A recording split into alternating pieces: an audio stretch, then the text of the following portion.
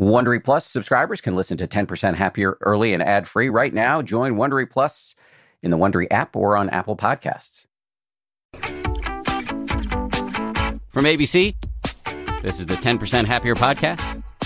I'm Dan Harris. Hey guys, we all, to state the blazingly obvious, feel stress at some points in our life.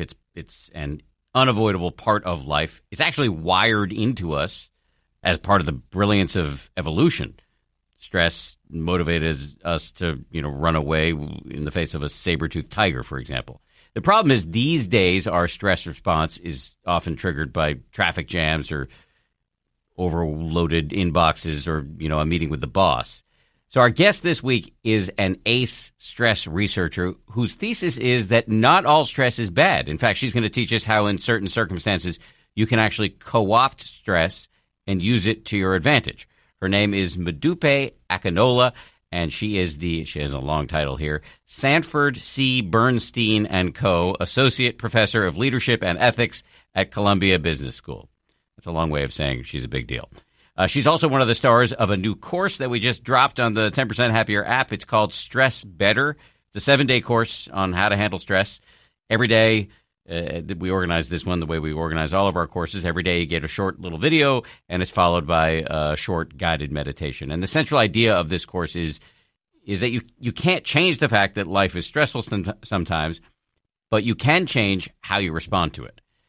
If you want to check the course out, you can start it for free at 10%.com/stress. That's TenPercent.com/stress. Or if you already have the app, you can find it in the courses tab. Also, just before one last item of business here, in the coming days, we're going to post a bonus meditation from that course on this feed from Sebene Selassie, who's another one of the experts we use in the course. So look out for that sometime this week. I really enjoyed talking to Modupe. She's got a series of degrees from Harvard. She's worked as a consultant for major companies such as HSBC and Staples. She's also worked with police departments across the country. We talked about thriving under stress, the relationship between stress and creativity, and the impact diversity has on stress.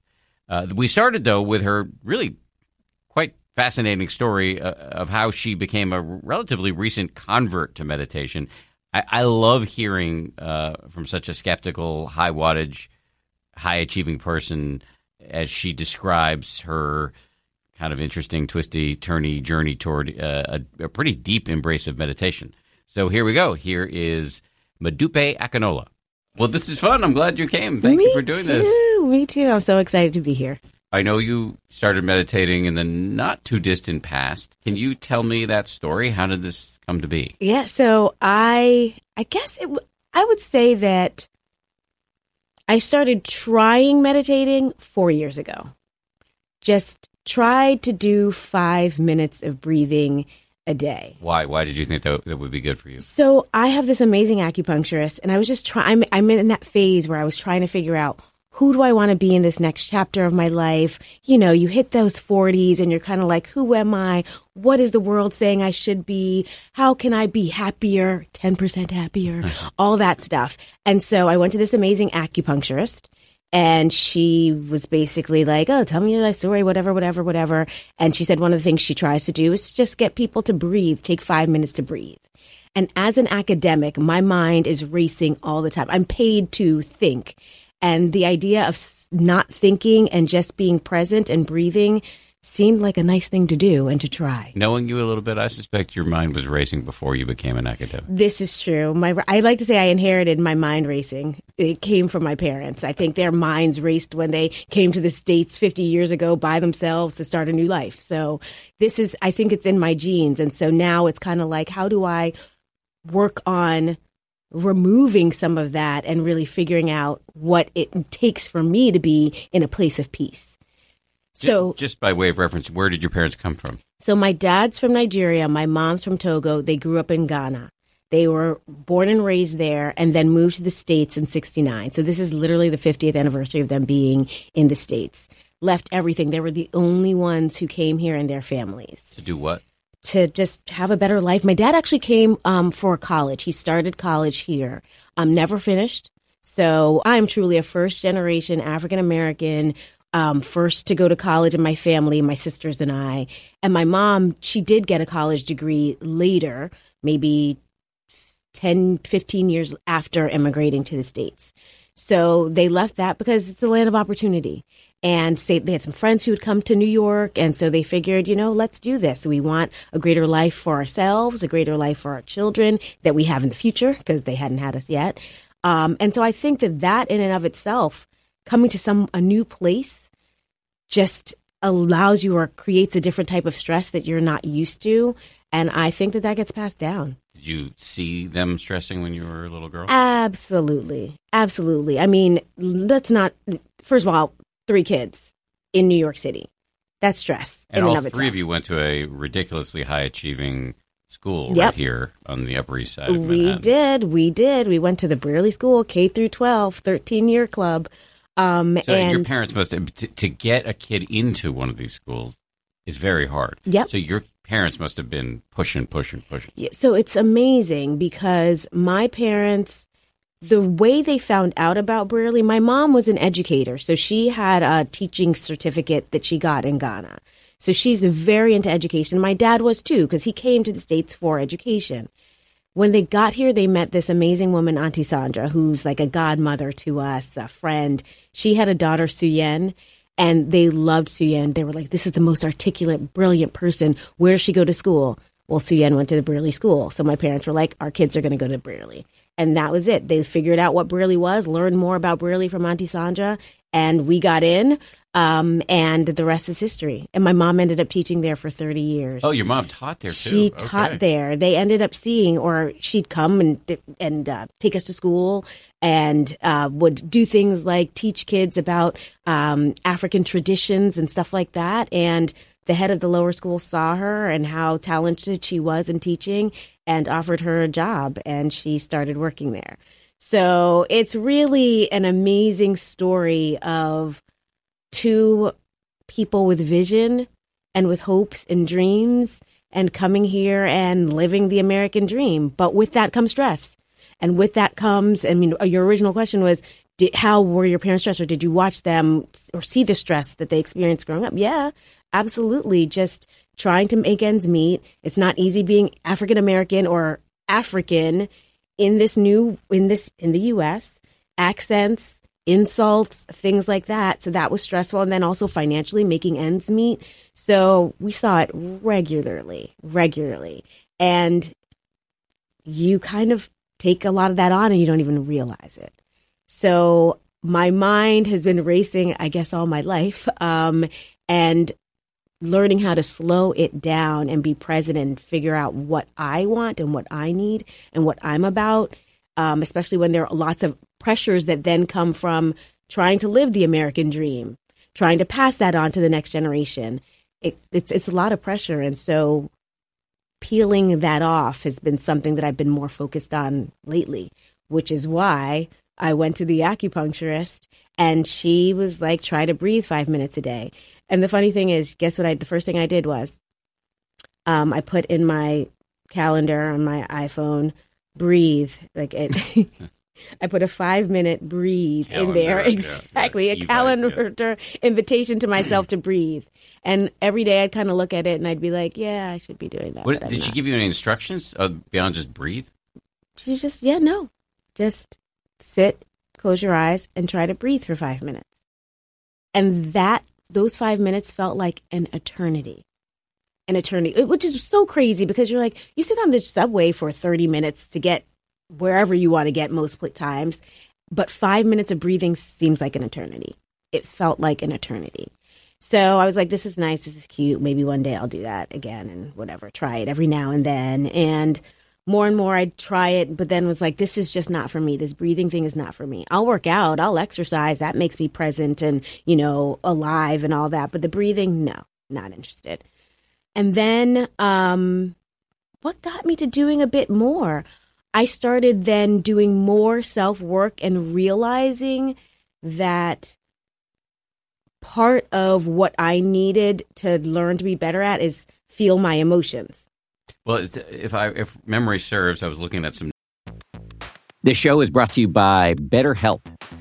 I got to tell you, I feel so much better when I talk about my anxiety instead of keeping it bottled up. There's an expression that I first heard from the great researcher and also Zen practitioner Robert Waldinger: never worry alone.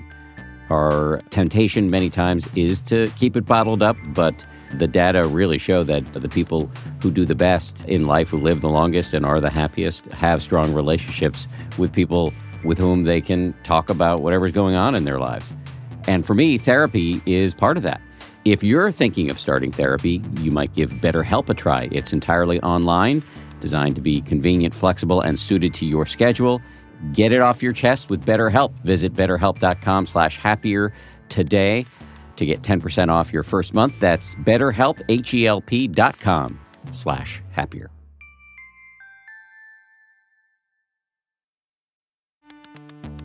You can count on T-Mobile to help keep you connected. After investing billions to light up their network from big cities to small towns, T-Mobile is America's largest 5G network.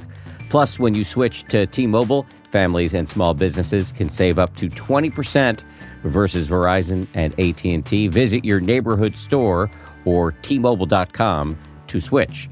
Plan savings with T-Mobile. Third line free on essentials via monthly bill credits versus comparable available plans. Plan features may vary. Credits stop if you cancel or change plans. Notes, you had a chat with one of my chief advisors, Samuel Johns, who produces the show. One of our producers on the show, and he said something that you had gone on a course, some sort of, what's it called? Yes. Hoffman Institute? Yes. I've been hearing about the Hoffman Institute. What is that? The Hoffman Institute is basically a place where type A achievers go to figure out all the baggage that they picked up along the way from their parents and families that they want to better understand in an effort to figure out what's healthy and what's unhealthy of those patterns that you've picked up.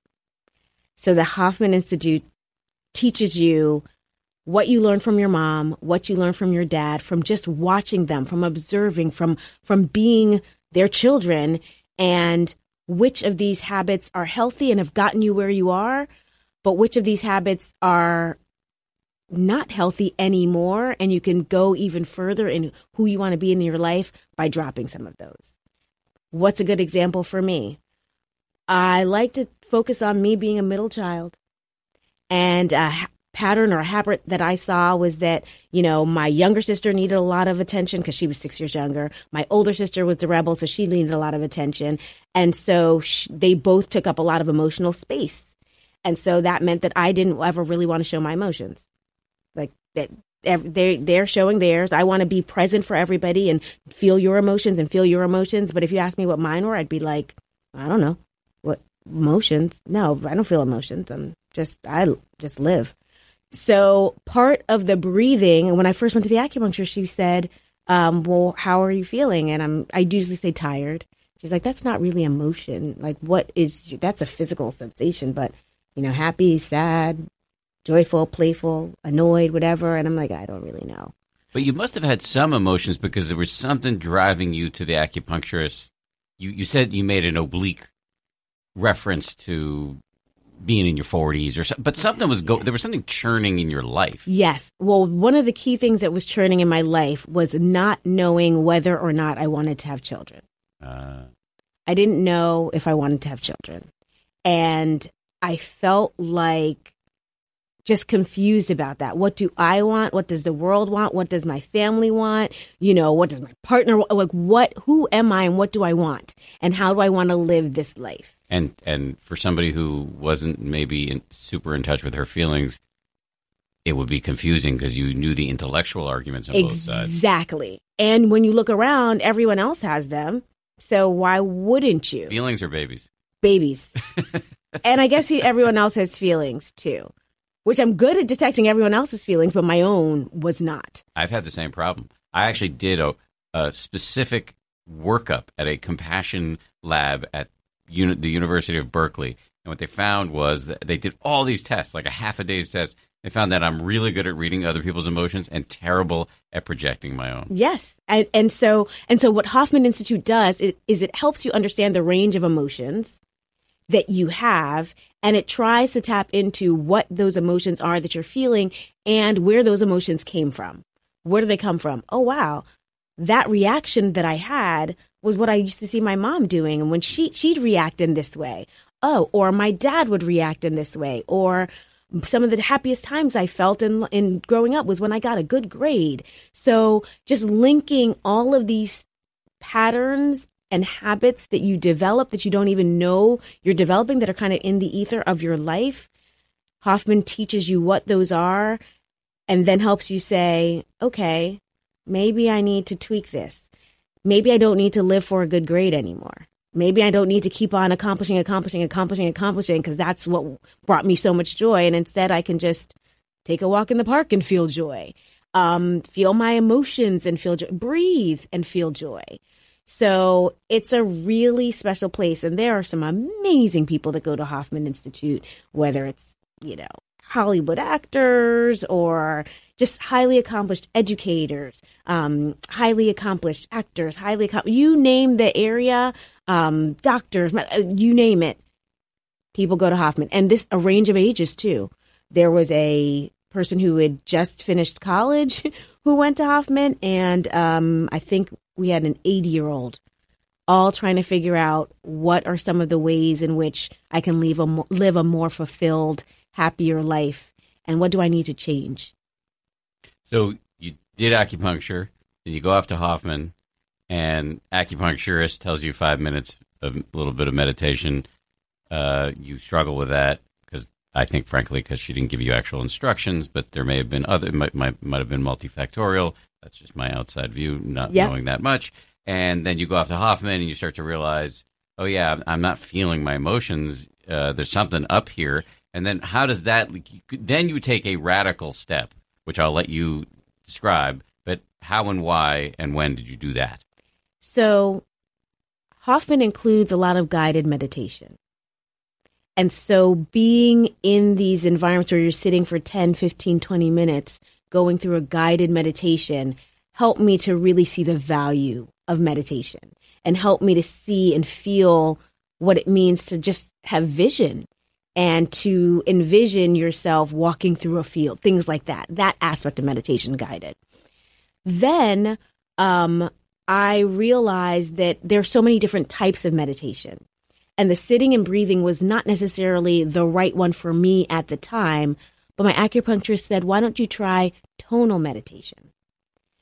And one of the things I realized in Hoffman is that not only are the emotions tough for me, but then also the feeling of bodily sensations.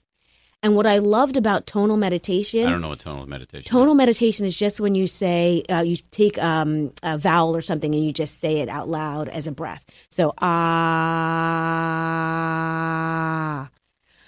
ah. Your neighbors think you're crazy when you do this? Well, New York, they don't know what's going on. So I guess they might. They're like, is that yelling? Is she okay? And what I loved about tonal meditation was that I could feel it in my lungs. I could feel it. And that was powerful for me. So I could do that for 15 minutes. So I got up to tonal meditation for 15 minutes and I was like, I'm in it. I can meditate and whatever. And there were times where I wanted to go for longer. I'm like, who is this person? So then she said, okay, the next step is to try a 10-day type of meditation thing. And she recommended Vipassana. And she had done Vipassana. She's done a range of different meditation practices. But Vipassana is one that she really likes for the kind of letting go. Just 10 days, let go, and feel your bodily sensations, which I think she felt would be good for me as a person who needed to feel more and who suppresses emotions a lot. Can I describe, just for people who Vipassana...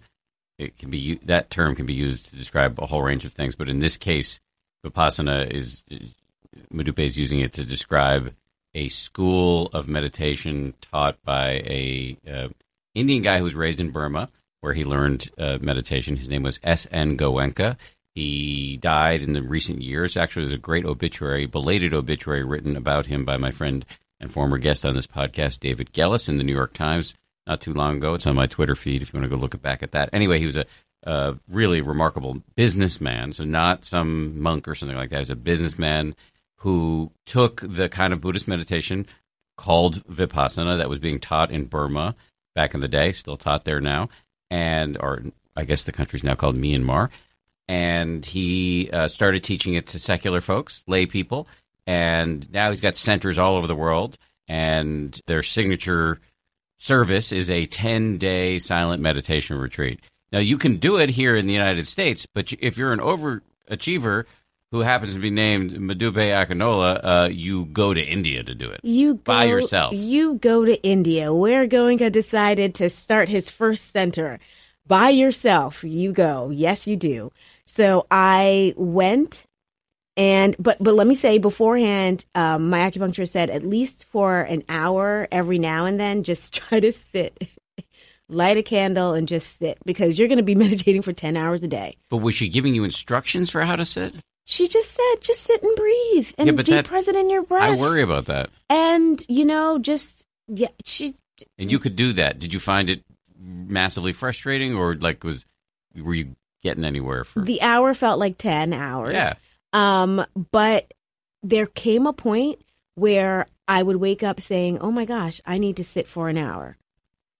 And that was the weirdest moment for me, because before you went on the retreat. Even before I went on the retreat, there was a point where I was feeling like, okay, I'm going to sit for this hour and it's torture. I'm going to set my alarm for 30 minutes. Then when the 30 minutes hasn't been 30 minutes, it hasn't been 30 minutes. When it's 30 minutes, finally 30 minutes, darn, I need to do another 30 minutes because it isn't an hour. So that would happen. And then one day I woke up and I wasn't sure if I wanted to do it. And then I said, no, I need to do this. And I sat there for the hour and it felt peaceful. Well, what's interesting, I mean, I have a million questions about that, but just in the spirit of moving things along, what's interesting about the Vipassana technique is it's a real technique. Yes. And it's very focused on what's called a body scan, where you're systematically moving through the body, feeling different parts of the body, starting at the head or the toes, and then moving up or down. Yes. So I can see why your acupuncturist thought, okay, for somebody who's not feeling bodily sensations or feelings, this makes sense for her. So when you arrived in India and arrived at this retreat center, were you losing your mind? Were you like, oh, this is great, I'm psyched to be here? How were you feeling? My first thought was, I'm going to be the only non-Indian here. I was going to India, and I should have known that there was a potential that I'd be the only non-Indian there.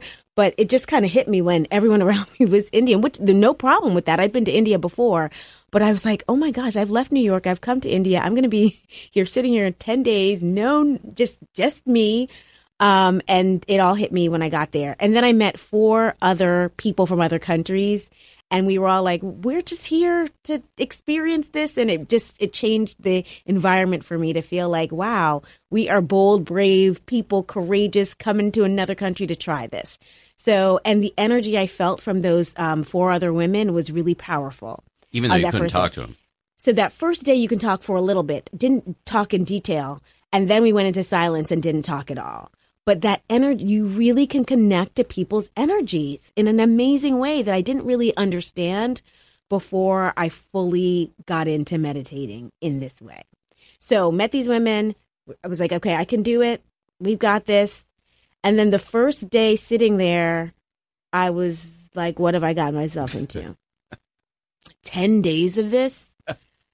I'm laughing because I've been in the exact same position. Ding, ding, ding at 4 a.m. and then you need to be in the hall at 4:30. They walk around ringing a bell to wake you up. Yes. And I was kind of like, okay, 4:30 to 6:30, sitting there, my knees hurting, cross-legged. Like when I was doing my 1 hour, I was just sitting on my couch and whatever. But then you get to the center and people are cross-legged and my knee hurts. Like, is my knee supposed to hurt? Is it what's going on here? And how am I supposed to feel? And I could talk to the teacher, but I don't know if I want to ask the teacher anything. And I'm just going to sit it out. So that first day was like, I don't know what I'm doing, and I have 9 more days of this, but it's okay. But then what happens each night is Goenka, you see a tape of him, and he kind of explains what you just went through. And he captured everything I was experiencing in that video. He was like, your monkey mind is going lots of places. You're wondering, why am I here? You're really hungry and really excited for the next meal. And so I said, okay, I'm not crazy. I'm not the only one. This guy understands what he's doing. I understand that this is part of the process. Just sit with it. And so I sat with it. The next day, stuff started coming up. Like, oh, I didn't even know that emotion was there. Or, oh, my thumb starts hurting. Or, oh, and that was, again, powerful because let me tell you this. My thumb, when I did Hoffman, hurt me the whole time. I came back. I told my acupuncturist, like, I broke my thumb. I don't know. Maybe we were doing some things. I sprained my thumb. And she said, your thumb is linked to, the meridian that's linked to grief. And so what you're feeling is unmetabolized grief that's coming up and it's manifesting itself in your thumb. Now I'm like, okay, I'm trying to understand all this stuff. I'm not sure what you're talking about, but I'm going to believe you because you're an expert at this. And Dan, like you, I'm a little bit of a skeptic about everything. A little bit? You may be more skeptical than I am. No, I don't think so. So she said this about this, this thumb meridian linked to your lung and grief. So I was like, okay, I guess I'll process my grief and the thumb pain might go away. Thumb pain went away. But when I started the 10-day meditation, the thumb pain came back, which was powerful for me because it said that there might be some repressed grief or repressed something that I have that is coming up in this process. There are some emotions that I have, really, really stifled that's coming up in this process. So let me stick with it and let me sit with it. I know a retreat is not there's a difference between the type of insight work that you're looking at, the sort of impersonal process of the mind on a retreat. You're not supposed to be caught up in the story as much. It's different from the sort of emotional work of therapy or something like. But do you have a visibility into what that grief was or is? So, it kind of goes back to what I said, things you pick up from your family. When my parents moved here and left everything, that was painful. And 2 years later, my mom was pregnant with my older sister, and her mom passed away. And she didn't really fully get to go back. She didn't get to, really mourn that loss. And as a child, I remember there were times where my mom would have red eyes, and she'd say she'd have a headache, and I would do everything I could to, wet some paper towels and get some ice and put it on her temples. She later told me that it was because she was crying because she missed her mom. So I really feel like some of that grief, some of this is generational stuff that is in you. And I feel like I was carrying some of that grief and pain that my mom carried. And again, I say this and I'm like, is this all metaphysical and whatever? I don't know. But I know that there's some grief that came from somewhere in me that I needed to process and deal with and accept existed. And even telling my mom that I was experiencing that grief and that I remembered times where I would try to make her feel better, she later, after Hoffman, revealed to me that she was crying. So mind you, and let me be more clear in my story. Grief coming out in the thumb, Hoffman actually tells you to go back and talk to your parents and learn more about them. In the process of learning more was when I realized that those headaches that I thought my mom had were her tears crying for her mom. I didn't learn that till decades later, till trying to uncover some of that. And so I feel like in my body are a lot of these emotions from other people, from other things. And what I'm trying to do now is figure out what some of those are and be present in them, and then figure out what some of my own grief is and being present with that. I also, to be honest, had a couple of miscarriages. And I feel like some of the grief was the grief of that I didn't allow myself to process. Oh, well, that's huge. So having been through that as the male partner of somebody who had a miscarriage, that's really painful. very painful. And I just, as a person who just accomplishes and continue, I just continued and, didn't feel my emotions about that. So I feel like it was my mom's repressed grief. It was my repressed grief that was coming up. And that is some powerful stuff, that sitting and being present and feeling bodily sensations allows you to be present with stuff you didn't even know was there. Mm-hmm. So by day 2, I was like, okay, this thumb is hurting. There's something here. By day 3, I was like, wow, there's still 7 more days. But man, I am just feeling present with myself in a way that I've never felt present with myself. And I am seeing things and images and hearing things that I have never fully been attuned to. And there was nothing like that. And there was some repressed grief from a friend who had passed away 2 weeks before I went to the meditation center. And here was the moment where I was like, wow, this is amazing. Remember I mentioned there were 4 women I met the day it all started. We talked for maybe half an hour, then didn't talk for 10 days. Once the meditation was over, we got to talk. And in the meditation, I was really thinking a lot about my friend who had passed away of breast cancer, how she would have loved doing this with me, how I missed her, how all that. Finished the 10 days, and one of the women that I'd met said that she was partially there because she was in remission from breast cancer. And so when I say that energy, this connected energy is kind of there, and there was something powerful for me about knowing that I was mourning and knowing that the energy of my friend was kind of there through this other woman, and that we were connected in that way is something that you can't experience without sitting and being present and just trying to let all the other stuff go. So that was my 10-day experience, and it was a love-hate, but it made me say there is something powerful about meditation. And believe it or not, I did that December 22nd. Of 2018. Of 2018. And finished, I guess it was January 2nd or something like that. And I've meditated for an hour every single day since. Do you feel like you've transformed in any significant way? Wait, I want you to just honor the fact that I just said that I've tried to meditate for 5 minutes and couldn't do it. Then I got to my tonal for 15, and now I meditate every day for an hour. I don't know who this person is. Do you Dan. think you're looking for a gold star? I am. Yeah, I'll give you one. I mean, it's amazing. Okay, it is an amazing achievement. Thank you. Yes, honor my accomplished self. So yes. So do I feel like it's transformed me? I just feel like I'm just more present. Mm. I'm more present in my life. Just another way to say it is you're here. You're awake. I'm awake. Yeah, instead of autopilot. I'm awake and not on autopilot. And last week something just the happened. fact that you can make fun of the achieve, because you could either be in that story and owned by it and not even know what's going on, yep. or you can see it as just a neurotic pattern that you've had since you were a kid, and you can make fun of it. And sometimes you're owned by it, but sometimes you're out of it enough to notice yep. it's there, but you don't have to. And it comes back when I meditate too. Yes. Achieve. Yes. You weren't good today. This wasn't a good meditation day because your monkey mind was everywhere. And da da da. And then I have to be like, no, it was a day, and it was a meditation day. Don't judge it.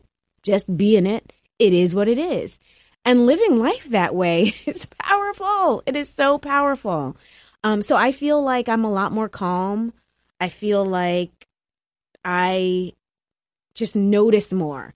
Some annoying email comes and I want to write back and say da-da-da-da-da-da.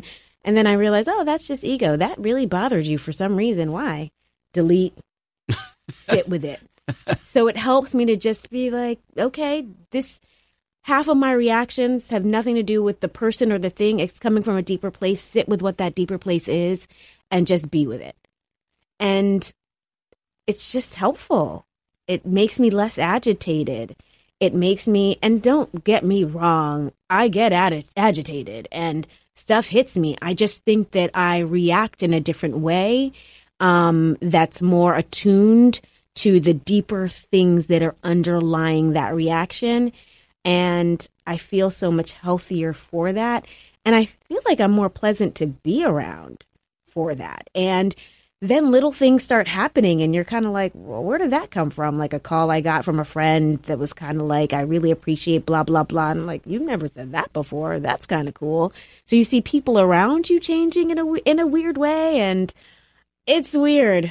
I kind of am like, I'm in this magical fairy tale land where I meditate for an hour a day and I don't even know what this is, but hey, I like her, you know? That's great. I That's like great. her. So. People say to me, I was actually just on the phone on Skype doing an interview with a book I wrote is coming out in Brazil, and some Brazilian writer or whatever wanted to interview me. And she was asking, how do you know if it's working? And you just answered it. I said, you know if it's working if you're less of a swear word that I can't use because I'm a Disney employee that starts with an A, to yourself and others. Yep. And that's the metric I offer. Yep. And you just described it. Like, I don't know what this is. It's a little weird, but I don't know who this person is, but I like her. Yep. And this person who didn't like to feel emotions and would not like to let people see her cry and vulnerability. Oh, no, we don't do that. Like, sometimes in the middle of meditation, some tears will come. Not sometimes, like often. And I'm like, okay, all right.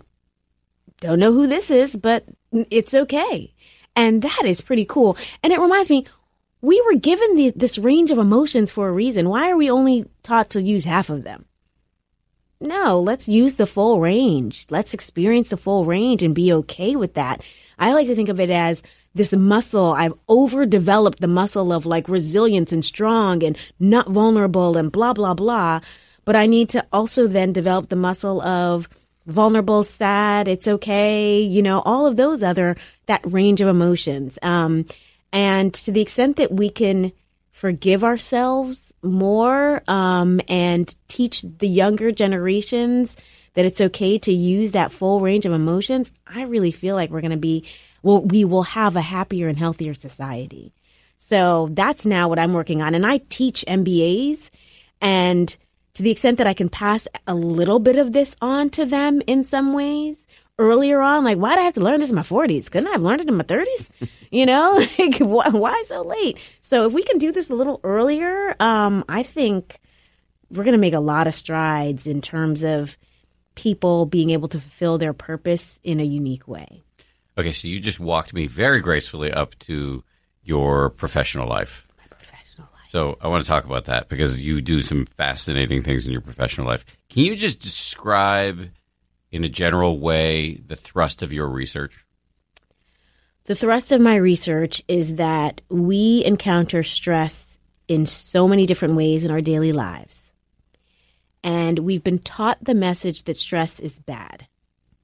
You have it, you want to run away from it, you want to avoid it. But in my research, I show that not all stress is bad. And we kind of know this because we've experienced situations where we had some stress and it propelled us to another level. And so what I try to show in my research is I try to distinguish between stress that can be maladaptive, that can make you freeze and not do well, from stress that can be adaptive, that can allow you to be in that kind of flow state where you have the resources, the intellectual resources, the physical resources to really accomplish that goal. So I differentiate a stress is enhancing mindset from a stress is debilitating mindset. And I show the situations where one or the other can help performance. So that's my research in a nutshell. And there's so many types of situations that can engender stress. Diversity can be stressful because it's people who are different from each other working together. Power dynamics, you interacting with your boss or someone who has power over you, that can be stressful. So I look at the contexts in organizations that engender stress and how that stress can help or hurt particular outcomes that we're interested in. All right, I love this stuff. You also have done some stuff on creativity. I just want to name that because I want to come back to it. Yes, I have, because we think, maybe if you're in a negative mood, that's a bad thing and you won't be creative. But I've actually found that in certain situations, if you're in a negative mood, but you're actually have a disposition that is aligned with kind of being vulnerable to negative mood, that actually can result in you being more creative. So I think of it as the depressed artist effect, but we can talk more about that or dig deeply into that. Rest assured, we're going to do all of that. That All was right. a good overview, but that was Yes. the beginning. Yes. So let's talk about the two mindsets you talked about. Stress is an enhancer versus stress is debilitating. Yes. Am I re-articulating that correctly? That is correct. So how do we know, and how do we move from debilitating to enhance in any given situation, especially since once we're stressed, it may be hard to be flexible? So one thing is just when you're stressed, noticing, okay, I'm stressed right now. And you can take that stress and say, okay, I'm stressed right now. This is an awful situation. It's terrible. I'm so frustrated. I'm never going to do well on this because there's so much stress I'm feeling. There's so much pressure, whatever. That's a stress is debilitating mindset, that this is this downward spiral that we get on. And that can have negative consequences. Stress is enhancing mindset is, okay, I'm stressed, but not all stress is bad. Well, why am I stressed right now? What do I care about? Well, I care about doing well. Why do I care about that? Because I want to impress the people around me. Well, why do I care about that? Because I really love my job and I really want to stay in it. Why do I care about that? Because I think that I'm operating in my purpose in my job. Why do I? So then you're taking this moment of stress and it's getting you to, I'm stressed because I want to do well, because I'm operating in my purpose, which almost kind of deflates the balloon because you're getting to the underlying reason why. And it's allowing you to see that big picture, which then in and of itself reduces some of the stress you're feeling. So we just shot with you this new stress course that's up on the 10% Happy, will be up on the 10% Happier app by the time that our listeners are hearing this conversation. You were the expert. You served as the expert in this course quite well, I will add. Thank you. And there were two techniques that you taught us that we then turn around and have you teach the users in the app. I don't know what they're called, so we came up with shorthand for them among the staff that was putting the production team that was putting the course together. The first we called it co-opting. Now I don't know if that's actually you'll correct me on what the actual title is, but your advice, and I'll say the beginnings of this, and maybe you can pick up and just correct where I went wrong and fill in the gaps.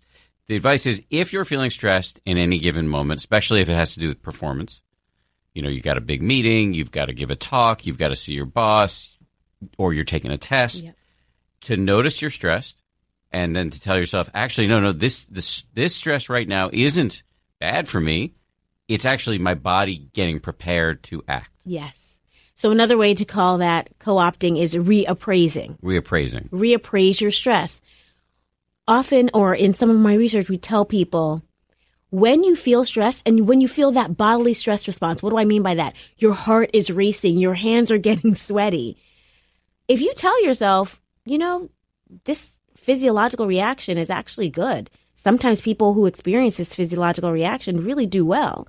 Then instead of being like, this is a bad thing that my heart is racing, it's like, oh, this is propelling me to do even better. I remember hearing that, and I took a drama class when I was a kid. Yeah. That being nervous before you walk out on stage is good for you if you don't let it, yank you around. Exactly. And so just remembering that, like, this isn't a bad thing when you're right before you're about to take the SATs, telling students that helps them to perform well. That's actually one of the studies you've done. Yeah, well, so one of my collaborators did a study, and they did it for people who are about to take, I think, the GRE, the graduate record examination, or it might have been the test for med school. Yeah. And is that GMAT? GMAT is for business school. Oh, I don't know. But one of those tests. And they said, just remember that when you feel that stress response, that it's actually okay. That people do well when they feel that stress response. And people did better on the test. Just knowing that. Just knowing that. People who were given those instructions versus instructions that said nothing about your stress did well. I've done that for people right before they go into a negotiation. When you feel this, a little bit of stress during the negotiation, that's an okay thing. So people who got that intervention got more money in the negotiation. There's physiology here, too. There is physiology here, too. Our bodies were designed to give us the energy and resources that we need when we experience stress to, for instance, run away from the lion, which was the antiquated way, but now to really thrive under that stress. If you're able to manage it psychologically in an adaptive way. And what do I mean by that? Well, if you're able to say, okay, I am feeling this stress, this isn't going to kill me, this is a good thing, then your heart can keep on racing and you're going to be okay. You feel the racing heart as an ally instead of exactly. somebody who's a mutiny. Exactly. It's going to help you versus hurting you. And when you feel that and you experience that psychologically, then the walls of your blood vessels expand. More of the blood is circulating through your thoracic cavity and through your body efficiently, getting to the places it needs to get to. And that's a piece of how you're able to then thrive under that stress. Get into a flow state. Get into a flow state. Get into a flow state. So that is what I try to teach people, that if we can change our mindsets about stress so that we realize that it really can have these enhancing properties, then we will also exhibit the physiology associated with that and can have better outcomes. But what if, I'm speaking as somebody with panic disorder. I project myself into a stressful situation. My body's starting to stress. Maybe because I have all the scar tissue around panic, that it's very hard for me psychologically or meditatively or anything to talk myself off the ledge. Do you hear this kind of pushback? Absolutely. And what's your answer? Practice makes perfect. You just need to keep practicing, and figure out there's some deeper underlying stuff that becomes our barrier. So I think it's about chipping away at those things. In addition to then telling yourself, I'm going to be okay, I'm going to be okay. Another thing I like to say is to have people rehearse and think about the times where they did thrive under stress, or where they were having a panic moment and were able to get out of it. Because when you remember those situations, it's easier to say, oh yeah, I've done that, I've been through that, and to then push through whatever situation you're dealing with in the moment. Okay, so this is technique number one that we teach in the course, this reappraisal. You're in a stressful situation. You have to perform. You start to feel the stress. And instead of getting locked into a rabbit hole of, oh, my God, I'm stressed, this is going to be horrible, you say, no, this is your body preparing you to act. Now, the other technique you offered, and I don't know if this is also called reappraisal, whatever, you described this a little bit a couple of minutes ago. It's kind of interrogating what's going on, to ask yourself, I'm feeling stressed. So why is that? What's going on? Why am I stressed? And what you keep asking these questions until you get at what you really care about. Yep. So the stress points you toward the meaning in your life. Right. Towards the underlying reason why you care. And if you can get to that underlying reason why you care, and there's no technical term for this, but we call it, my collaborator, Aaliyah Crum, calls it acknowledging. Acknowledging that it's there. And it's there because I care about something. So what is the thing that I ultimately care about? And if you get to that, then it's kind of like, oh, this stress is for a purpose. And when we feel that this stress is for a purpose, you feel so much better about it. So how might this go in a situation? How would you use it? I would use it, for instance, I have a session coming up where I'm going to be teaching African-American or senior executives at a company just how to deal with some of the stressors that they're facing as they continue to progress in the company. And to be honest, I'm stressed about it because I really want to have an impact. I really want these people to feel empowered when they leave the session. I really want them to know that they have everything in them to overcome the barriers that they face on a regular basis. So one way that I can use my stress in a bad way is to keep tweaking my slides and adding things and whatever and doing more and more, and which I found myself doing, and I had to say, wait, hold on.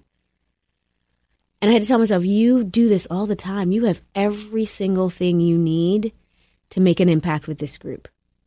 So how does that link to the technique? One, it's Why am I stressed? Because I care, because I want them to do well, because I know they can. And I feel like a piece of my purpose on this earth is to be able to show people how they can thrive in the environments in which they find themselves. So I care because I know that if I do my part, it'll have an impact on their journey, and we'll see more senior executives of color in Fortune 500 companies and progressing in the companies that they're in. So if that's why I care, I don't need to be sitting here worried about how it's going to go. I'm good. I have everything I need to be able to teach this group what they need to be taught. So I can relax a bit in that. Then the second piece of also thinking back to all the times where I have thrived under this type of stress. I often have to go back to, wow, most of the time when I teach these sessions, people leave feeling really empowered. People leave feeling like, gosh, I've never heard something like that. People leave saying, wow, thank you for being a role model for us, because you as an African-American woman, just seeing you teach us this stuff is meaningful because I've never had a Black teacher. How about that? So I have to remind myself that my presence is helping accomplish that goal that I want to accomplish. And so when I kind of do all that, this whole bubble of I have a big session that's coming up and it's deflated. The balloon is deflated. And I can sleep in peace knowing that it's all going to be okay. And that sounds easier. It sounds easy, and it is easier than we think. It's easier than we think. But mind you, this has taken a lot of the self-work to say, hold on, where is this coming from? Hold on, is this because you want a gold star? Hold on, is this because whatever it is that has driven me in terms of getting the positive feelings that I want in life and what I do, trying to kind of strip that away. And I don't think I was just clear what I was trying to say, but let me put it this way, in the most simplest and kind of embarrassing terms. I have 4 Harvard degrees. It's not something that I share with people. It's not something that I share. It's something that I'm proud of, but kind of like, that's crazy. Your CV is a thing to behold. Yeah. And so I share that because when I say accomplish is in my genes, that's just a great example. So I like to get gold stars and I like to be perfect, and that puts so much pressure on me. And to be able to realize that that has been a driver that is no longer functional in my life has been helpful, because then it allows me to say, I don't need any more accomplishment. I just need to be who I am and be present in that. And my presence will help me to get people to where I want them to be. My vulnerability will help me to get people to where I want them to be. I don't need one more gold star. I just need to be. And so that is what has helped me to come to terms with the stress that I experience regularly, that comes from that burden of being one of the only, that comes from the burden of wanting to being please one of the only Black people in mostly white environments. Oh, and yeah, coming from the burden of wanting to then please your parents who have made all these sacrifices for you, comes from the burden of wanting to, if you're the only in the environment that you're in, you really want to do well because you want to show that someone like you can do well. So all of these pressures, I've now had to be You're like carrying the weight of a whole community. Yes, you are. You are. And I have to say now, oh, I'm good. I don't need to schmooze with that person. I'm good. Yeah, I don't think white people understand that, because I don't walk around thinking, I've got to make white people, I got to somehow you need to prove that we can do it. It's just never on my mind. Prove we can do it, and debunk the stereotype about us. Debunk the stereotypes about African Americans and who we are, and all of the historical stuff and baggage that comes with African Americans. And that's a lot of pressure, and that's a lot of stress to carry with you all your life. So I partially study stress because I've lived under so much of it, and I've thrived under so much of it. So how can I use some of the tools that have helped me thrive to help others thrive, and also to not kill us? Because one thing I haven't said is that the stress is debilitating mindset. What happens when your body is constantly under this chronic stress is that it creates this wear and tear, and this physiological impact affects your cardiovascular system, affects so much, and can kill you. And so I also want to recognize that I study this stuff because I want to live longer, and I want people who look like me and people who are just buckling under whatever stress they're under to learn to adapt to it in healthy ways that'll keep us around a lot longer. And in my life, the stress of being a minority, that's one of the, some people deal with the stressors of an ill parent, of a broken family, of you name it. We all have our own stress that comes in somewhere, our own traumas. So whatever it is for you, how can you still apply and adopt these skills to push through it? You just said a lot of really powerful things, and some of them several minutes ago that I've been making notes that I wanted to sort of amplify with some comments. So let me just say a few things in response to what you said, because it was all amazing. When you were talking about this process for which there's no name, I guess acknowledging, of questioning, interrogating your stress. Okay, I'm stressed right now. Why?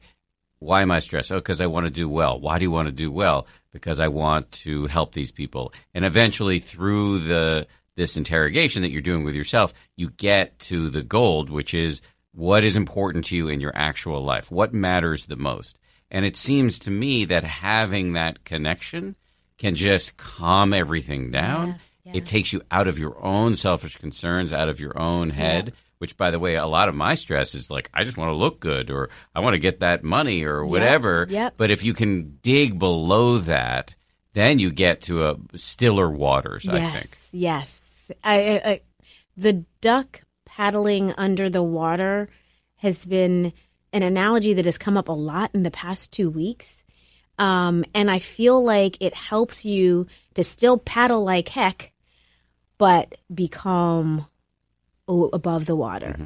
So how can we live that in a powerful way? Because in a lot of cases, you're also told like just, the stress will go away. It's going to be present in a lot of ways. And so let's not just pretend that there are going to be situations where it's going to be gone. There are going to be situations where it is there. So while it's there, how can we at least do something to stay calm above the water? Is something that my colleagues and I think about a lot. The other thing you said that just struck me as having some personal resonance is that you have had this mentality. I think you come by it honestly, given the stance your parents took. Which, by the way, that's not a knock on your parents. Your parents did an amazing thing for their children, for their 3 girls. But you had this mentality of I want the gold star, and you killed it. I mean, you killed it by any measure. But I think you're starting to see that neurotic pattern may not be serving you right now for current iteration of Modupe. Yep. And there's a concept that was mentioned to me by my coach, a guy who's on this podcast recently. His name is Jerry Colonna. He's a sort of legendary executive coach, and he's been working with me. And it's called the loyal soldier idea. Have you heard about this? Mm-mm. The idea is based on the Japanese story about how after World War II there were these soldiers who hung out on the rocks. I don't know if this is true or legendary or legendary. I think it may be true, but they didn't know the war was over, so they were holed up on the rocks in the Pacific defending the homeland for years. Oh wow! And when they were discovered, they weren't humiliated or anything like that. They were welcomed warmly, celebrated, et cetera, but decommissioned. Told you don't need to fight anymore. Okay. Your gold star seeking is a loyal soldier whose gun you can gently set aside and say, thank you for your service. We're good. Yep. And now for me, my loyal soldier is probably my super stern grandfather who was pretty mean to my mother and everybody else in his orbit until, oddly enough, in his later years when he became really nice. But he was really mean for 80 of his 90 years and unhappy. And it's this kind of bully or be bullied mode that has operated in me for a long time. I need to take Robert Johnson's gun away and put it down and say, that's not serving me anymore. Yeah. So I just heard that and what you were saying, and it popped up in my mind because I'm writing about my conversations with Jerry. I don't know if this is going to take the conversation anywhere, but it struck me as worth sharing. I love that analogy. Just put it down. Put it down. You're done. Well done. The war is over. Thank you for your service. The war is over, and you got those degrees up on your wall. The war is over. Nobody can take that away. Yeah. What are you still trying to prove? By the way, I should say, you are really living this out because after we finish this interview, and probably by the time it's posted, you're going to be on sabbatical. You're taking a year. You're not trying to achieve that much this year. I think you have like a crazy itinerary, so you're definitely type A about the sabbatical. Yes. You're not loafing, but you are actually going to enjoy your life and not try to check more boxes all the time. Yes. And mind you, the process of trying not to check more boxes has been hard because I've said to myself, maybe I'll pick up a new language and nope, you're not. No, you're not. You're not going to do that. You're going to, follow up on the projects that you're working on, maybe come up with some new ideas, but you're also going to relax. You're going to relax. Sabbatical is to recharge and to rejuvenate. And maybe some people will write a book. Maybe some people will take a class. You're not. You're not. You're going to scuba dive. Good for you. Yes. Yes.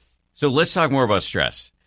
Not to minimize the enjoyment you're about to have scuba diving to get you back into stress. But you talked about the fact that you got interested in this subject because you had felt a variety of stress through much of your academic life, and you thought it would be worth studying. And one of the things you talked about was the stress of being the only. Yeah. In particular, in this context, I think referring to being the only African American or one of the only African Americans in largely white environments. Yep. And so you've actually studied a lot the stress around diversity. Can you tell us what you've learned? Yeah. So some of this also came from before becoming an academic. I was in business. I was a consultant at a strategy consulting firm, Bain & Company. Then I got my MBA, went back to Bain & Company, and then had my epiphany of, oh my gosh, I really want to study some of the things that I'm observing and become an academic. And one of the things I observed at Bain is that there were some amazing African Americans that would come, and some would thrive and some wouldn't do well. And so you're kind of like, well, what are some of the things that are making this experience different? Well, one of them is being the only and feeling like, can I ask for that feedback? Will that look weak if I ask for that feedback? And will that look like I don't know what I'm doing? But we know that it is through feedback that you get input into what you can do better and what you are not doing well and all that. So one thing that I saw was that African Americans were more nervous about getting and asking for the feedback they needed. But not only that, what about giving feedback? Well, you're typically receiving feedback from someone who doesn't look like you, a white male, a white woman, or whatever. And there's also fears on their part. Well, I don't want to look like this feedback might seem discriminatory, or that I'm not sure how to give this feedback. Oh, there's some stereotypes that say that this person might get angry. I don't want to anger them. And so that can also result in not getting the feedback that you need to get because the feedback giver isn't comfortable or as comfortable giving that feedback to you as a person who looks different from them than giving a feedback to someone who looks similar. Yeah, so that's a mess. That's a mess. That is a mess. And there has been tons of research showing this asymmetry in feedback processes. There's also been research showing that physiological responses differ when giving feedback to someone who looks like you versus giving feedback to someone who doesn't. Physiological responses that are linked to like threat and that stress is debilitating often occurs when you're giving feedback to somebody who does not look like you or receiving feedback from someone who does not look like you relative to someone who does. In an America that is browning, this strikes me as unbelievably important because we are going to be in close quarters with one another. And we need to be able to function. Yeah. Or organizations will fail. Or they'll become segregated. Yes. We need to be able to function. We need to be able to recognize when these stereotypes and biases are playing a part. We need to be able to have conversations. And a piece of my work is ultimately to document that there are situations that are stressful that we might not say are stressful. So one of the reasons why I started studying physiology in the first place with Wendy Mendez, who was my grad school advisor, or one of them, is that if you ask somebody, oh, does giving feedback to a black person, ask a white person, does giving feedback to a black person make you nervous? What would they say? Of course not. No, I give feedback to anybody, whatever. But when you measure people's physiology, you can see that. And so I like to look at contexts where what you say differs from the physiological experience to be able to then say, oh, how can we intervene to change that? Because people are sometimes unwilling or even unable to really say that they're stressed when, in fact, they truly are stressed. But how do you unravel this, though? I mean, it's important data to see that people are lying to themselves when they say they're not nervous giving feedback to somebody of a different pigmentation. But what do you do about that? Because the cultural stuff underneath that seems quite tangled. Yeah. So what you do is you show them research. You show them data of others, hundreds of others that experience that, and you ask them to notice. I mean, I know that you did, there was a podcast with my collaborator, Dolly Chugg, and one of the things she talks about in her book is how do you just notice? And that we're not going to be perfect and never biased at all, whatever, but notice when you're potentially feeling differently. The technical term for that sometimes is interoception. Notice when your heart is beating. Notice when you're a little bit more nervous with this person versus that person. And then ask yourself the why questions, because this is stress. Notice your stress and ask yourself why. And then that can help in changing your behavior. And then having conversations about that to change behavior and to be able to treat people equally. And a lot of this is unconscious, which is why it's hard. So that's why I say just notice, because there's so much value in noticing. Dolly, who you're right, she was on the show recently, Dolly Chugg. It was a great episode, and that's how I got to you. I'll probably have said this in the introduction, but I'll say it again. She was sitting in the chair where you are right now, and afterwards we were chit-chatting after the recording, and she said, you might want to meet my friend Modupe Akinola. She's at Columbia. She recently got into meditation. She's a researcher in stress. I was like, I wrote it down. I went upstairs and Googled, and I watched some videos. I was like, oh, well, this person is going to be more than a podcast guest. Oh. So then you ended up in our stress course, Thank and we're trying to co-opt you in all sorts of ways. Anyway, one of her concepts that I think is really powerful is good-ish. Yeah. So if you think you're a good person, which most of us do, consciously or subconsciously, then when somebody points out that you did something racist or sexist or unkind, that's an attack on something so core that most of us get incredibly defensive. Yep. There's a term, white fragility, for example, about how white people react in conversations around diversity. If you think of yourself as good-ish, well, that's a growth mindset, and then you're like, oh, well, I'm good-ish, but I messed up here. Exactly. I'm good-ish, but I felt a little bit more nervous with this person versus another person. Okay, good to know. Let me check that. Let me talk about that. Let me think about that more. And let me even have a conversation with somebody about that. Where does this come from? Let me do the why dance of why do I feel this way? And I think that can make a big difference. And for me, part of what I want is for people to increase what I like to refer to it as a diversity consciousness. And by that, I mean noticing when you're in an environment or when you're exhibiting behavior that is reflective of not having as much exposure to diversity as you would like. That can be anybody, because I have a lot of friends who grew up in predominantly African American environments, went to predominantly African American high schools, went to predominantly African American colleges, and then get to these environments in the workplace and they're like, whoa. So stepping back and noticing what your assumptions are about white people, what your assumptions are about people in different socioeconomic categories, that, and then having conversations about that can bridge these gaps that we have and allow us all to be, I think, work harder at being good-ish, so that the next person we see who looks different, or the next person we see who falls into that category, we categorize them in a different way. Mm-hmm. And man, if we do that, I think our society is going to be so much more integrated, and there's going to be so much more potential for working together in the way we need to make the change that we want to make. This is a slight non sequitur, but a lot of what you have traditionally in your career counseled people to do in situations of stress is to tap into self-awareness. Yeah. Know you're stressed. Yeah. Do you think you were missing something in that you only recently started actually meditating yourself, which is a massive tool for self-awareness? Yeah. It's funny that you say that because I teach senior executives, and I teach them. I tell them meditate and so you were just a hypocrite. My last session, I confessed. I was like, I was a hypocrite because I've done this for years, and I finally just started meditating. By the way, I'm kidding about it. I know you are. I know.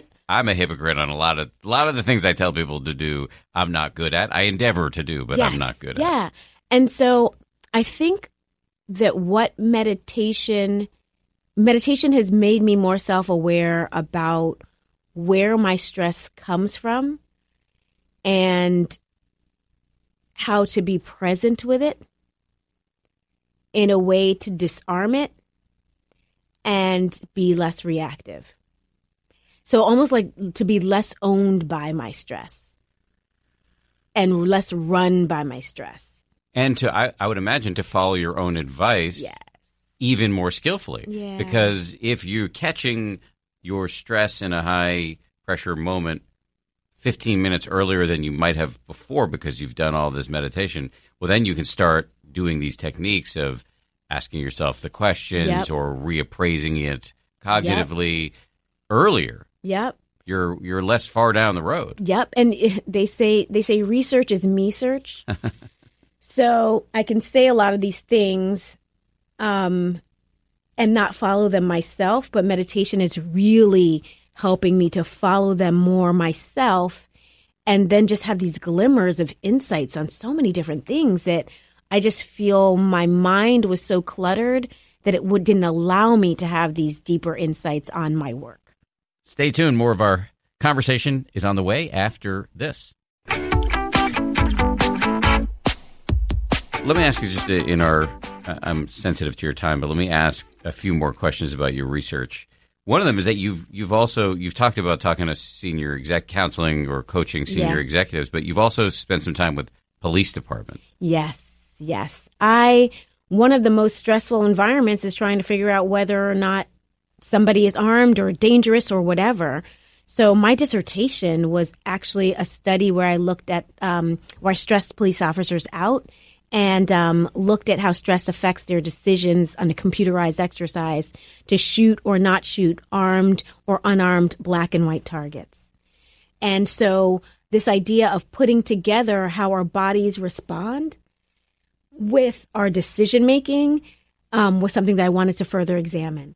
They had done studies like this on civilians and found that civilians made those mistakes of shooting unarmed black men and things like that, like we saw with Amadou Diallo years ago. But what was interesting in my work is that I did find that police officers under stress, engaging in these computerized shooting exercises, were very skillful, and they were not making the same mistake of shooting unarmed black men. What was interesting in my findings, though, was that what was happening is they were very accurate with armed and unarmed black men, but with armed white targets, they were letting those go away. They were not shooting accurately with armed white targets. So it's almost like the stereotype that if a person is white, they might not be dangerous, and therefore I will not shoot at them, was making them make errors on a different side than we typically see in the news. So that was one of my key findings. And one of the things that it taught me, because the department that I did that research in, they had actually done a lot in terms of training the officers around race, and they had actually had an African-American leader of the department. So they'd been very sensitive on that dimension. They attributed the results to that. But it was still interesting that there are still errors being made. And how can we make sure that we are equally treating all targets in daily life, whether it's police officers or not. So we can't let armed people get away regardless of their race. And how can we make sure that bias isn't filtering in the opposite way that we see in the news? But what I this question of bias, it's a hard one to untangle, especially for people who are carrying guns or have these acute situations. Do you have any instinct about how to reduce the bias? Yeah, I mean, so a lot of departments are now doing first unconscious bias training, and helping officers with that. Does that work? Because there have been a lot of questions raised, and I talked about this with Dolly, about the IAT, the implicit association test, which tests your bias. But there's a lot of research to suggest that it doesn't actually test much. So I think what the IAT does is it makes you aware that these biases can exist, but it doesn't necessarily predict behavior. So awareness doesn't always predict behavior. That is one of the challenges that researchers are trying to figure out. Okay, well, when I do show this with the IAT, what does it predict in terms of my actions and behaviors? So I do think increasing our awareness of unconscious bias is important. I think everyone needs to understand that these societal stereotypes and expectations, we all have them. We all experience them, whether you're Black, whether you're white, you're Hispanic, you're Asian, whatever. And then the next step is, okay, I know it exists, and it just goes back to the noticing. So what would it mean in terms of me differentially treating somebody? And how can I notice that I might do something different and be okay with being goodish and make a different choice next time? So I think that officers getting this training is good. I think that what we need more of, and there are more companies doing this, is more virtual reality training where you're measuring your physiological responses, where you're really in the real world situation and showing that these biases can lead to these actual mistakes in shooting in low stakes context that's VR. That's what we need more of, so that people can see, wow, I do that. I can do that, and then adjust so that when they're in the real world, that won't happen. And finally, creativity. What have you found about the link between stress and creativity? My favorite example of this is the depressed artist. We hear about the depressed artist, Van Gogh, Schumann, you name it. And you would think that with these depressed artists, many of them experienced really stressful situations that then led to them creating their best works. In my work, I show that when you're stressed, and I've stressed people out by having them experience negative feedback. By the way, she designs these truly sadistic stress things in the lab that she puts her test subjects through to make them stressed and then to learn lots of stuff based on that. But yet you are diabolical. Oh, you know. Well, these are techniques to help us understand real world phenomena. Mm-hmm. So I'm really contributing to science by doing these things. That's right. So let me step back for a second. I use hormones in my research. I look at cortisol, a stress hormone, testosterone, hormone linked to dominance. There's also this really cool hormone called dehydroepiandrosterone. When your cortisol increases, which is suggesting that you're stressed, you also want an increase in dehydroepiandrosterone because it kind of counterbalances that stress. But low levels of dehydroepiandrosterone are linked to depression. So what I did in this study that I was talking about with creativity is looked at people's levels of dehydroepiandrosterone, stressed them out, and then looked at how creative they were. Because many of these depressed artists, low dehydroepiandrosterone, created their best work when they then had this stressful negative mood triggering situation. So what I did find is that if you are predisposed to depression and are exposed to a negative situation, then you're very, very creative and create great works of art. And that's partially because you're like, wow, I got this, I'm kind of vulnerable to experiencing depression, and I got this negative. I want to change my negative mood. I want to go from this negative mood I'm feeling to a more positive mood. And so I'm going to channel that into my creative product. So I'm going to tear apart these pieces. I'm going to make these flowers. I'm going to do all this stuff. So the creativity is in a way acting as a mood repair to facilitate people going from this negative situation, this stressful situation, to feeling a little bit more positive that's been channeled through the creativity. I mean, I find that, I'm writing a book right now based on the really stressful, horrifying results of a 360 review I did. And so I'm trying to do something creative and constructive, not only in my actual life, but in the book. Yeah. And I can recall at least one traumatic breakup where I got really creative at work as a consequence. And I don't know if I was kind of trying to paper over my feelings by distracting myself with the work. Maybe there was some of that too. But I also know that it was a fruitful time at work.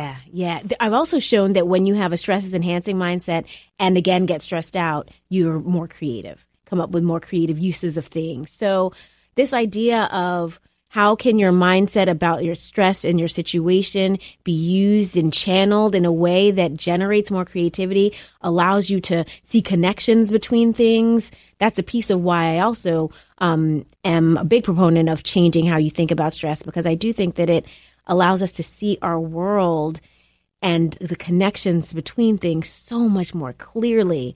And gosh, when we see things more clearly, I think that we can have even more of an impact and make a big difference in this world. I had read a study, I think it was your study, about task switching. Oh, yes.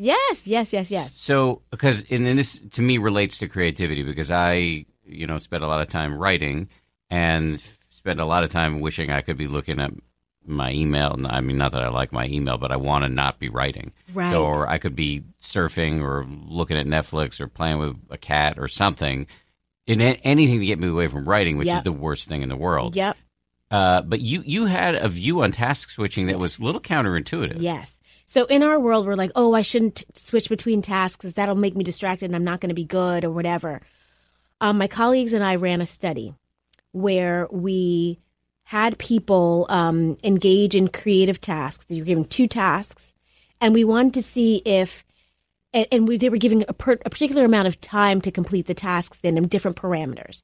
You can either sit there and work on the task for 6 minutes or 3 minutes and then switch and work on another task for 3 minutes. Or you can regularly switch back and forth between tasks. And we wanted to see which generated the most creativity. And we did find that the switching back and forth did actually increase people's creativity, because if you're working on one task and you get stuck, you're just sitting there and you're stuck and no new things are coming up. But if you're forced to switch, it makes you less fixated on that one thing you were not getting the answer to. And when you move to the next one, it gets you out of that fixated mindset and you're like, oh, and then you go back to it and you get unstuck. But does this contradict all the research around multitasking? So it does suggest that too much multitasking isn't always a bad thing. Multitasking isn't always a bad thing, because if switching to something else can get you unstuck, then that's a good thing. But it seems like there's a difference actually between multitasking, which is truly trying to do 2 or 3 things at once, and unitasking with a switching in a sort of an orderly fashion that might not have the switching costs that are random and rampant when you're actually multitasking. Exactly. So multitasking is I'm doing things that are pulling my mind in very, very different ways. Our work suggests that when you are focusing on 2 types of tasks that are kind of similar, that switching between them will generate greater creativity. I'll just give you an example just from my own life. Recently, I was on a phone call with a lawyer, my lawyer, she was asking me a bunch of questions, and I was trying to pay attention. My 4-year-old son was there, and we were about to go see a movie, and he kept asking me a bunch of questions, and I was doing a terrible job at both conversations and feeling really stressed. Yep. And I really felt it in my mind. Probably this is one of the downsides of meditation. I was really aware that this sucks. But then the other thing is I've been working on this book that I've been complaining about a lot, and noticing that I'm not switching every 3 to 6 minutes, but I am switching sometimes day to day, where one day I'll work on one section, but until I feel kind of stuck, and then I'll go to another section and run out the string there, and I'll find that I'm rejuvenated on the other thing. That is exactly what we were trying to capture in our work. That if you give yourself the space that allows you to get unstuck, then that will help you in the different tasks that you're working on. And sometimes we think, no, I'm just going to put as much effort as possible. I'm going to focus and focus and focus. Sometimes you need to just not do that. And that's when you can actually come up with new ideas that are beneficial versus focusing and getting stuck. Is there anything I should have asked you, but I didn't? Ooh, that's a tough question. Now there's so many things that are coming to my mind. So what I'm going to say is you maybe should have asked me. Well, let's put a couple of things that came into my mind as we were talking that I didn't get to share. One of my hopes with some of the work that I do when I talk about noticing is just as when I walk in a room and I'm like, oh, I'm the only Black person in here, I want others to do that type of mental accounting and to go walk into a room and just do an audit and an assessment and say, there are 2 Black people here. There are 5 Latino people here. So that we have this consciousness around diversity for every environment we step into. And to what end? I'm asking from the perspective of a white person. Why is it useful for me in a society where that's dominated by white culture, and oddly enough, white people aren't really aware of that, although everybody who's not white is. Why would it be important for me when I walk in a room to sort of clock that there are what the mosaic includes? Because if you clock what the mosaic includes, it might increase the likelihood that you will walk over to somebody who looks different than you and have a conversation with them. Mm-hmm. And when you have Could that come off as like paternalistic and condescending? If you're a paternalistic and condescending jerk, yeah. But if you're a normal human being who knows how to have conversations with people, then no. Okay. It's and I think of it as getting to know different people. Mm-hmm. We do that at a cocktail party anyway. So why would it? Or not. This is true. Or we hide in the corner and wait for our friends to come. That's a whole different segment of the podcast. But yeah, so I think it allows you to maybe be courageous and be goodish and have a conversation that you might not have otherwise had, learn something new about somebody that you might not have otherwise known, and given someone an opportunity to feel more comfortable in an environment where they aren't around anyone who looks like them. It's funny, you're making me think. I have a friend. I'm not going to use his last name because I don't have permission to. I didn't know he was going to come to mind in this conversation. His first name is Willie. Willie and I have been friends for maybe 16 years. Willie's Black, but he grew up in largely white environments, and we've been very close friends in a social setting here in New York City, which is reasonably diverse but mostly white. And he has noticed on my Instagram feed that my son's best friend is Black.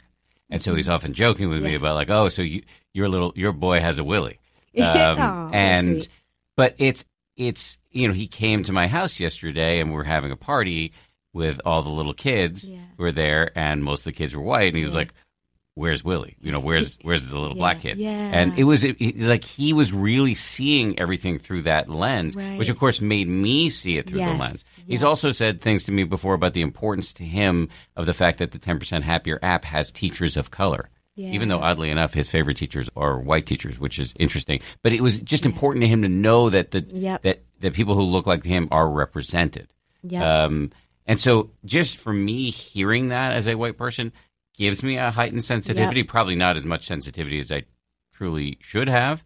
But it's a wake-up call, and it's humbling because I don't see it. That's not on my mind much of the time. So that's one thing I would say. The other thing is I'm so happy I picked up meditation in my life, and that one of the things I've learned is that there's no one right way, and that as I get to know myself better and understand more of what I need, that how can I create the mosaic of different techniques that will help me be 10% happier, that will help me. So sometimes I feel like when I talk about meditation, I meditate for an hour. It sounds like there's one right way, or everyone should be. No, it's can we all find what's right for us and work hard at that, because we're all so different. So that we should all seek what's right for each person. And the other thing is really get to know your stress. Really, really work on getting to know your stress. I think it's all connected because I do think when we do that, you'll kind of walk a lot lighter in life. Yeah, there's just so much more levity that comes with that. And I feel like we're walking around so heavy, carrying around so much. And if we get to know our stress and use our meditation to get to why we care and kind of break down and peel back the onion, we'll walk with a lot more levity, which is what we all need to do. Except getting to know your stress and like getting a sense of what are these patterns that are making us stress, the loyal soldiers, et cetera, et cetera. That's hard work. It so is. It may make you walk lighter eventually, Yeah. but let's not pretend it's easy. Oh no, walking lighter is not an easy thing. I like it. So I love that you just reminded me that it is do the work, which is hard and heavy lifting for that levity. And somebody recently asked me, and I answered this question in a podcast recently when I take voicemails at the end of the show, and somebody asked the difference between insight practices, sort of meditation, and emotional work. And I'm really waking up to the fact that meditation is great, but for me at least, it's not enough. Right. So it's very important that for me, it's very important that I've done a lot of meditation. I have a sense of how not to take all of my inner cacophony so personally, and so therefore I'm not so owned by it. But it's also important to look at some of these ancient stories because they're still driving you. I'm not perfectly enlightened from a meditative standpoint, so I'm still being yanked around in ways I am not aware of. I have blind spots. And so to do the emotional work, either with a shrink or a coach or both, or your friends or your wife, and really look at this old programming so that it doesn't own you, that too is very important. Absolutely. And that to me is the mosaic of multiple things that we can engage in to learn about ourselves. Mm-hmm. Joseph Goldstein, my meditation teacher, recently, I was talking about what do you mean by enlightenment? And he said, one way to think about it is lightening up. Yeah. Yes, absolutely. And the other thing that was huge for me is reframing and saying, if I can't give myself 15 minutes in a day, if I can't give myself an hour in a day, but I'll give it to work and I'll give it to and I'll give it to this and I'll give it to that, what is that saying about how much I value myself? And so that's a piece of what's kept me going with exercising and other things. It's like, let me give this back to me. And supposedly I'll have more energy to give it back to other people, which I do feel. I really do feel that. So can we value ourselves as much as we value doing so much other stuff for other people? I totally agree with that. And I would say that for people like me and you who live in a world of relative privilege where we only have one job instead of having to work three jobs or have 75 kids or whatever, we do have a little bit more time to invest in ourselves. But for those who don't have that luxury, a minute. Yes. A minute. You can give yourself a minute. You deserve a minute. And then maybe you'll get up to 5 one day. Yes. You know, that's just the hope. So Plug Zone, let's just plug everything. Where can people learn more about you? Are you on social media? Do you have, I don't know, workshops? I don't know, whatever you want to tell people about. So my website, www.modupeakinola.com, has more of my research where you can learn about some of these studies that I've talked about, studies on creativity, on negotiation, if that's something that you're interested in, on discrimination in the workplace, things like that. I'm on LinkedIn. I don't use it as much as I would like to, but I'm also on Twitter. And email is also a great medium to reach me. And so, you actually want to put your email address out? Do I? I mean, I don't know. You want to get emails from lots of people? No. Okay. So she's not going to put her email address. No, I'm not going to put my email address on. But we can hit you up on LinkedIn. Yes, but you can hit me up on LinkedIn and or my Twitter. website and Twitter and whatever. All right, yes. I just saved you. Okay. Some people have given out their email address. And if those are people who really want the emails, No, I but I'm just guessing that you don't, based on my prior conversation. Yes. Yes, not to be paternalistic. No, totally. That was just Thank friendly. You. Thank you. All right. This was great. Thank you. Thank you so much for doing it. Thanks My to Dolly pleasure. Chug. Yay, Dolly! All right. I love that chat with Modupe. And you once again check out the 10% Happier app for the new course called Stress Better. Let's do some voicemails. Here's number one. Hi, Dan. My name's Leticia, and I was just wondering, if I were to get in a conflict with somebody, how do I balance letting go and realizing they're projecting their insecurities onto me and ruminating on the situation too much? Thanks, Dan. I love listening. Okay, so I have a bunch of things to say about this. I'm just kind of writing them down so I don't forget them. I don't know all the details of your particular situation here, so I apologize if what I say isn't directly relevant. But when you talked about the balance between ruminating it on it, just trying to figure out whether you're ruminating on the conflict too much. I would go back to the old excellent piece of advice, seminal moment in my life, the advice I got from the meditation teacher, Joseph Goldstein, who was talking about the management of worry. I'm a big proponent of worry. I used to be an even bigger proponent of worry until I encountered meditation and realized that at a certain point, worrying and rumination crosses the line into like uselessness. And Joseph and I were talking about this at one point, and he said, look, just say you're worried about missing your flight. At some point, on the 87th time you're running through all the horrible ramifications of missing your flight, it might be useful to ask yourself a simple question. Is this useful? And I find that little mantra is incredibly useful, especially in dealing with interpersonal conflict. Because, the old expression about, holding a grudge, it's like taking poison and hoping the other person dies. But you're the one who's suffering. And so, obviously, I'm not telling you once you get in a conflict with somebody that you should never think about it. By the way, that's just impossible. I also think a certain amount of constructive thinking about how can I communicate better, what's the best way to address this with the person, do I care about repairing this relationship? If so, what are the best moves? All of that makes sense, but at some point you might notice that you're just degrading your own happiness and energy levels and resiliency by stewing. And that's where is this useful can be very useful. The other thing I was going to say, and this may just be too personal or, too unique to me to make any difference to you, but I'll just say that you use the word projecting. You were talking about the other person projecting their insecurities or neuroses onto you. One thing that I've learned myself in the past year since I received the 360 review that I've talked about before on this podcast, where I got sort of candid, anonymous feedback from a lot of people in my life about my strengths and weaknesses. And one of them is that I personally have a bit of a poker face. I'm not super emotive.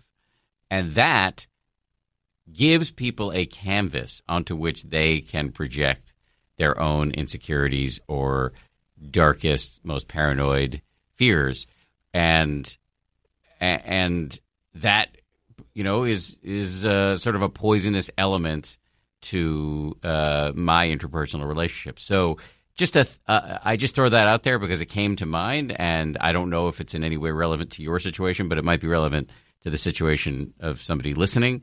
And I found that being better at being a clearer communicator of what's going on for me internally, one word for that would be vulnerability. Go back and listen to the Brene Brown episode we did a few weeks ago, who's a master in sort of skillful use of vulnerability, where you just talk openly about the stories you're telling yourself or how you're feeling at any given moment without necessarily bleeding out all over the place and being maudlin. I've found that really can prevent conflict, which is, of course, the subject of your question. All right, let's go on to voicemail number 2. Here we go. Hey, Dan, this is Shelby from Kentucky. I've got a question regarding my fairly new meditation and mindfulness practice, which thanks to you for opening up that door. I am finding myself getting frustrated when I've got obligations to daily life that take me away from my perceived work. or my Dharma practice, if you want to put it that way. I feel this sense of wanting to go off and be alone, and I think, well, maybe you just need a retreat. You just need this, you just need that. I'm trying to challenge those thoughts because I know that this is a lifelong endeavor, and I know people are mindful and have meditation practices and Dharma practice while having children and multiple careers. And I'm fairly unburdened at this point in my life, so I'm have that thought of if I'm already feeling like I don't have enough time or enough personal space to do the work the way I want, how will I feel moving forward? For example, I'm driving 5 hours today, and I'm just enjoying listening to the podcast, the talks, and doing some car meditation, which I'm grateful that you guys offer on the app, by the way. But I'm not looking forward to this evening where I'm going to have to basically commit time to a certain side of my family that I'm not as close with and just do the visiting thing, which, afterwards I always feel good to mark those obligations done. And I know that they're the right thing for my community and my little family.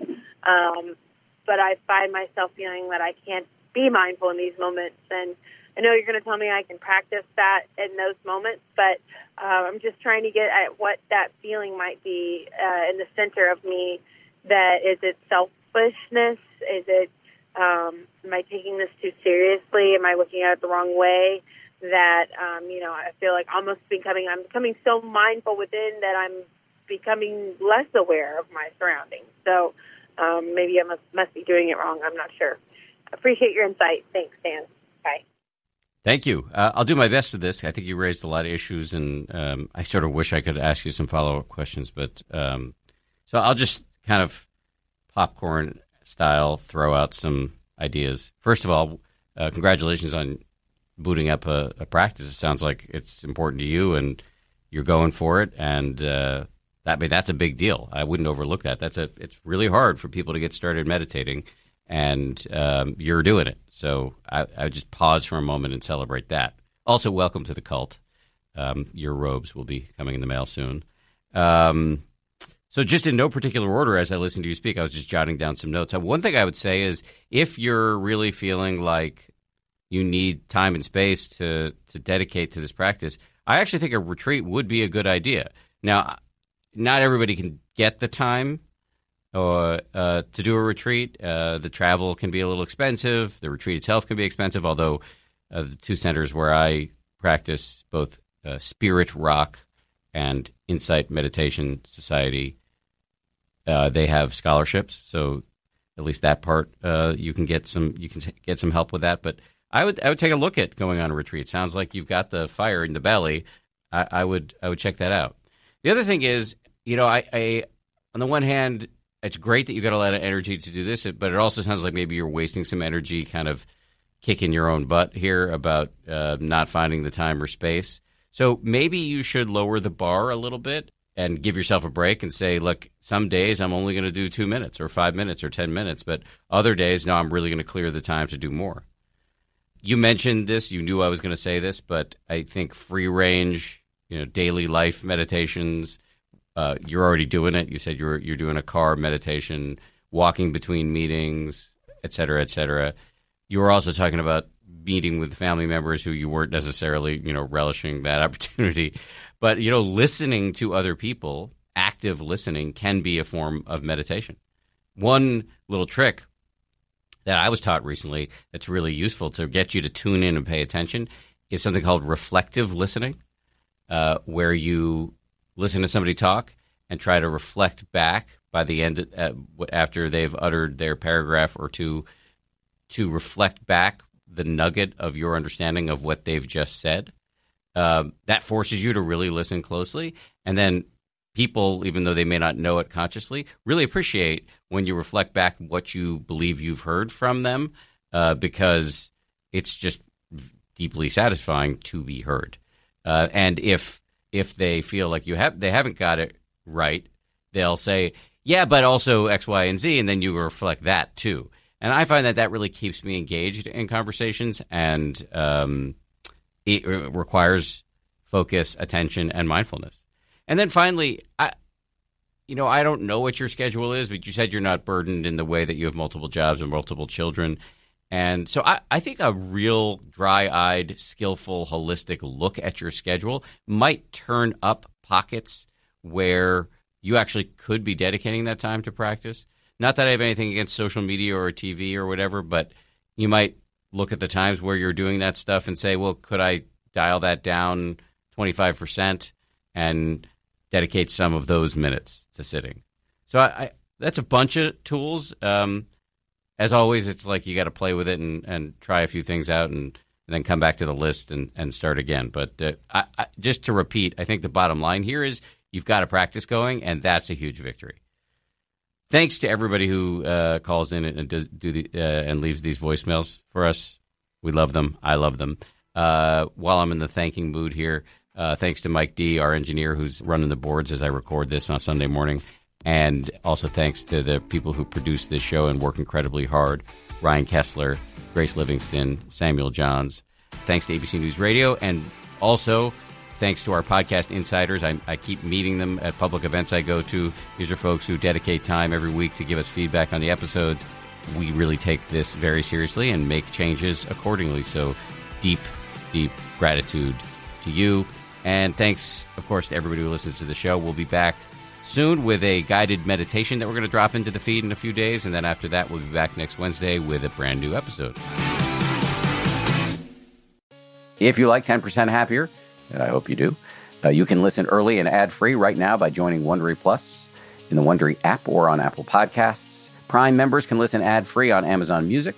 Before you go, tell us about yourself by filling out a short survey at Wondery.com/survey. You know how to book flights and hotels. All you're missing is a tool to plan the travel experiences you'll have once you arrive. That's why you need Viator. Book guided tours, activities, excursions, and more in one place to make your trip truly unforgettable. Viator has over 300,000 travel experiences to choose from. Everything from simple tours to extreme adventures and all the niche, interesting stuff in between. So you can plan something that everyone you're traveling with will enjoy. Real traveler reviews give the inside scoop from people who've already been on the experiences you're considering. So you can plan with confidence. Free cancellation helps you plan for the unexpected. And 24/7 customer support means you can travel worry-free. Download the Viator app now and use code Viator10 for 10% off your first booking in the app. Find travel experiences for you. Do more with Viator.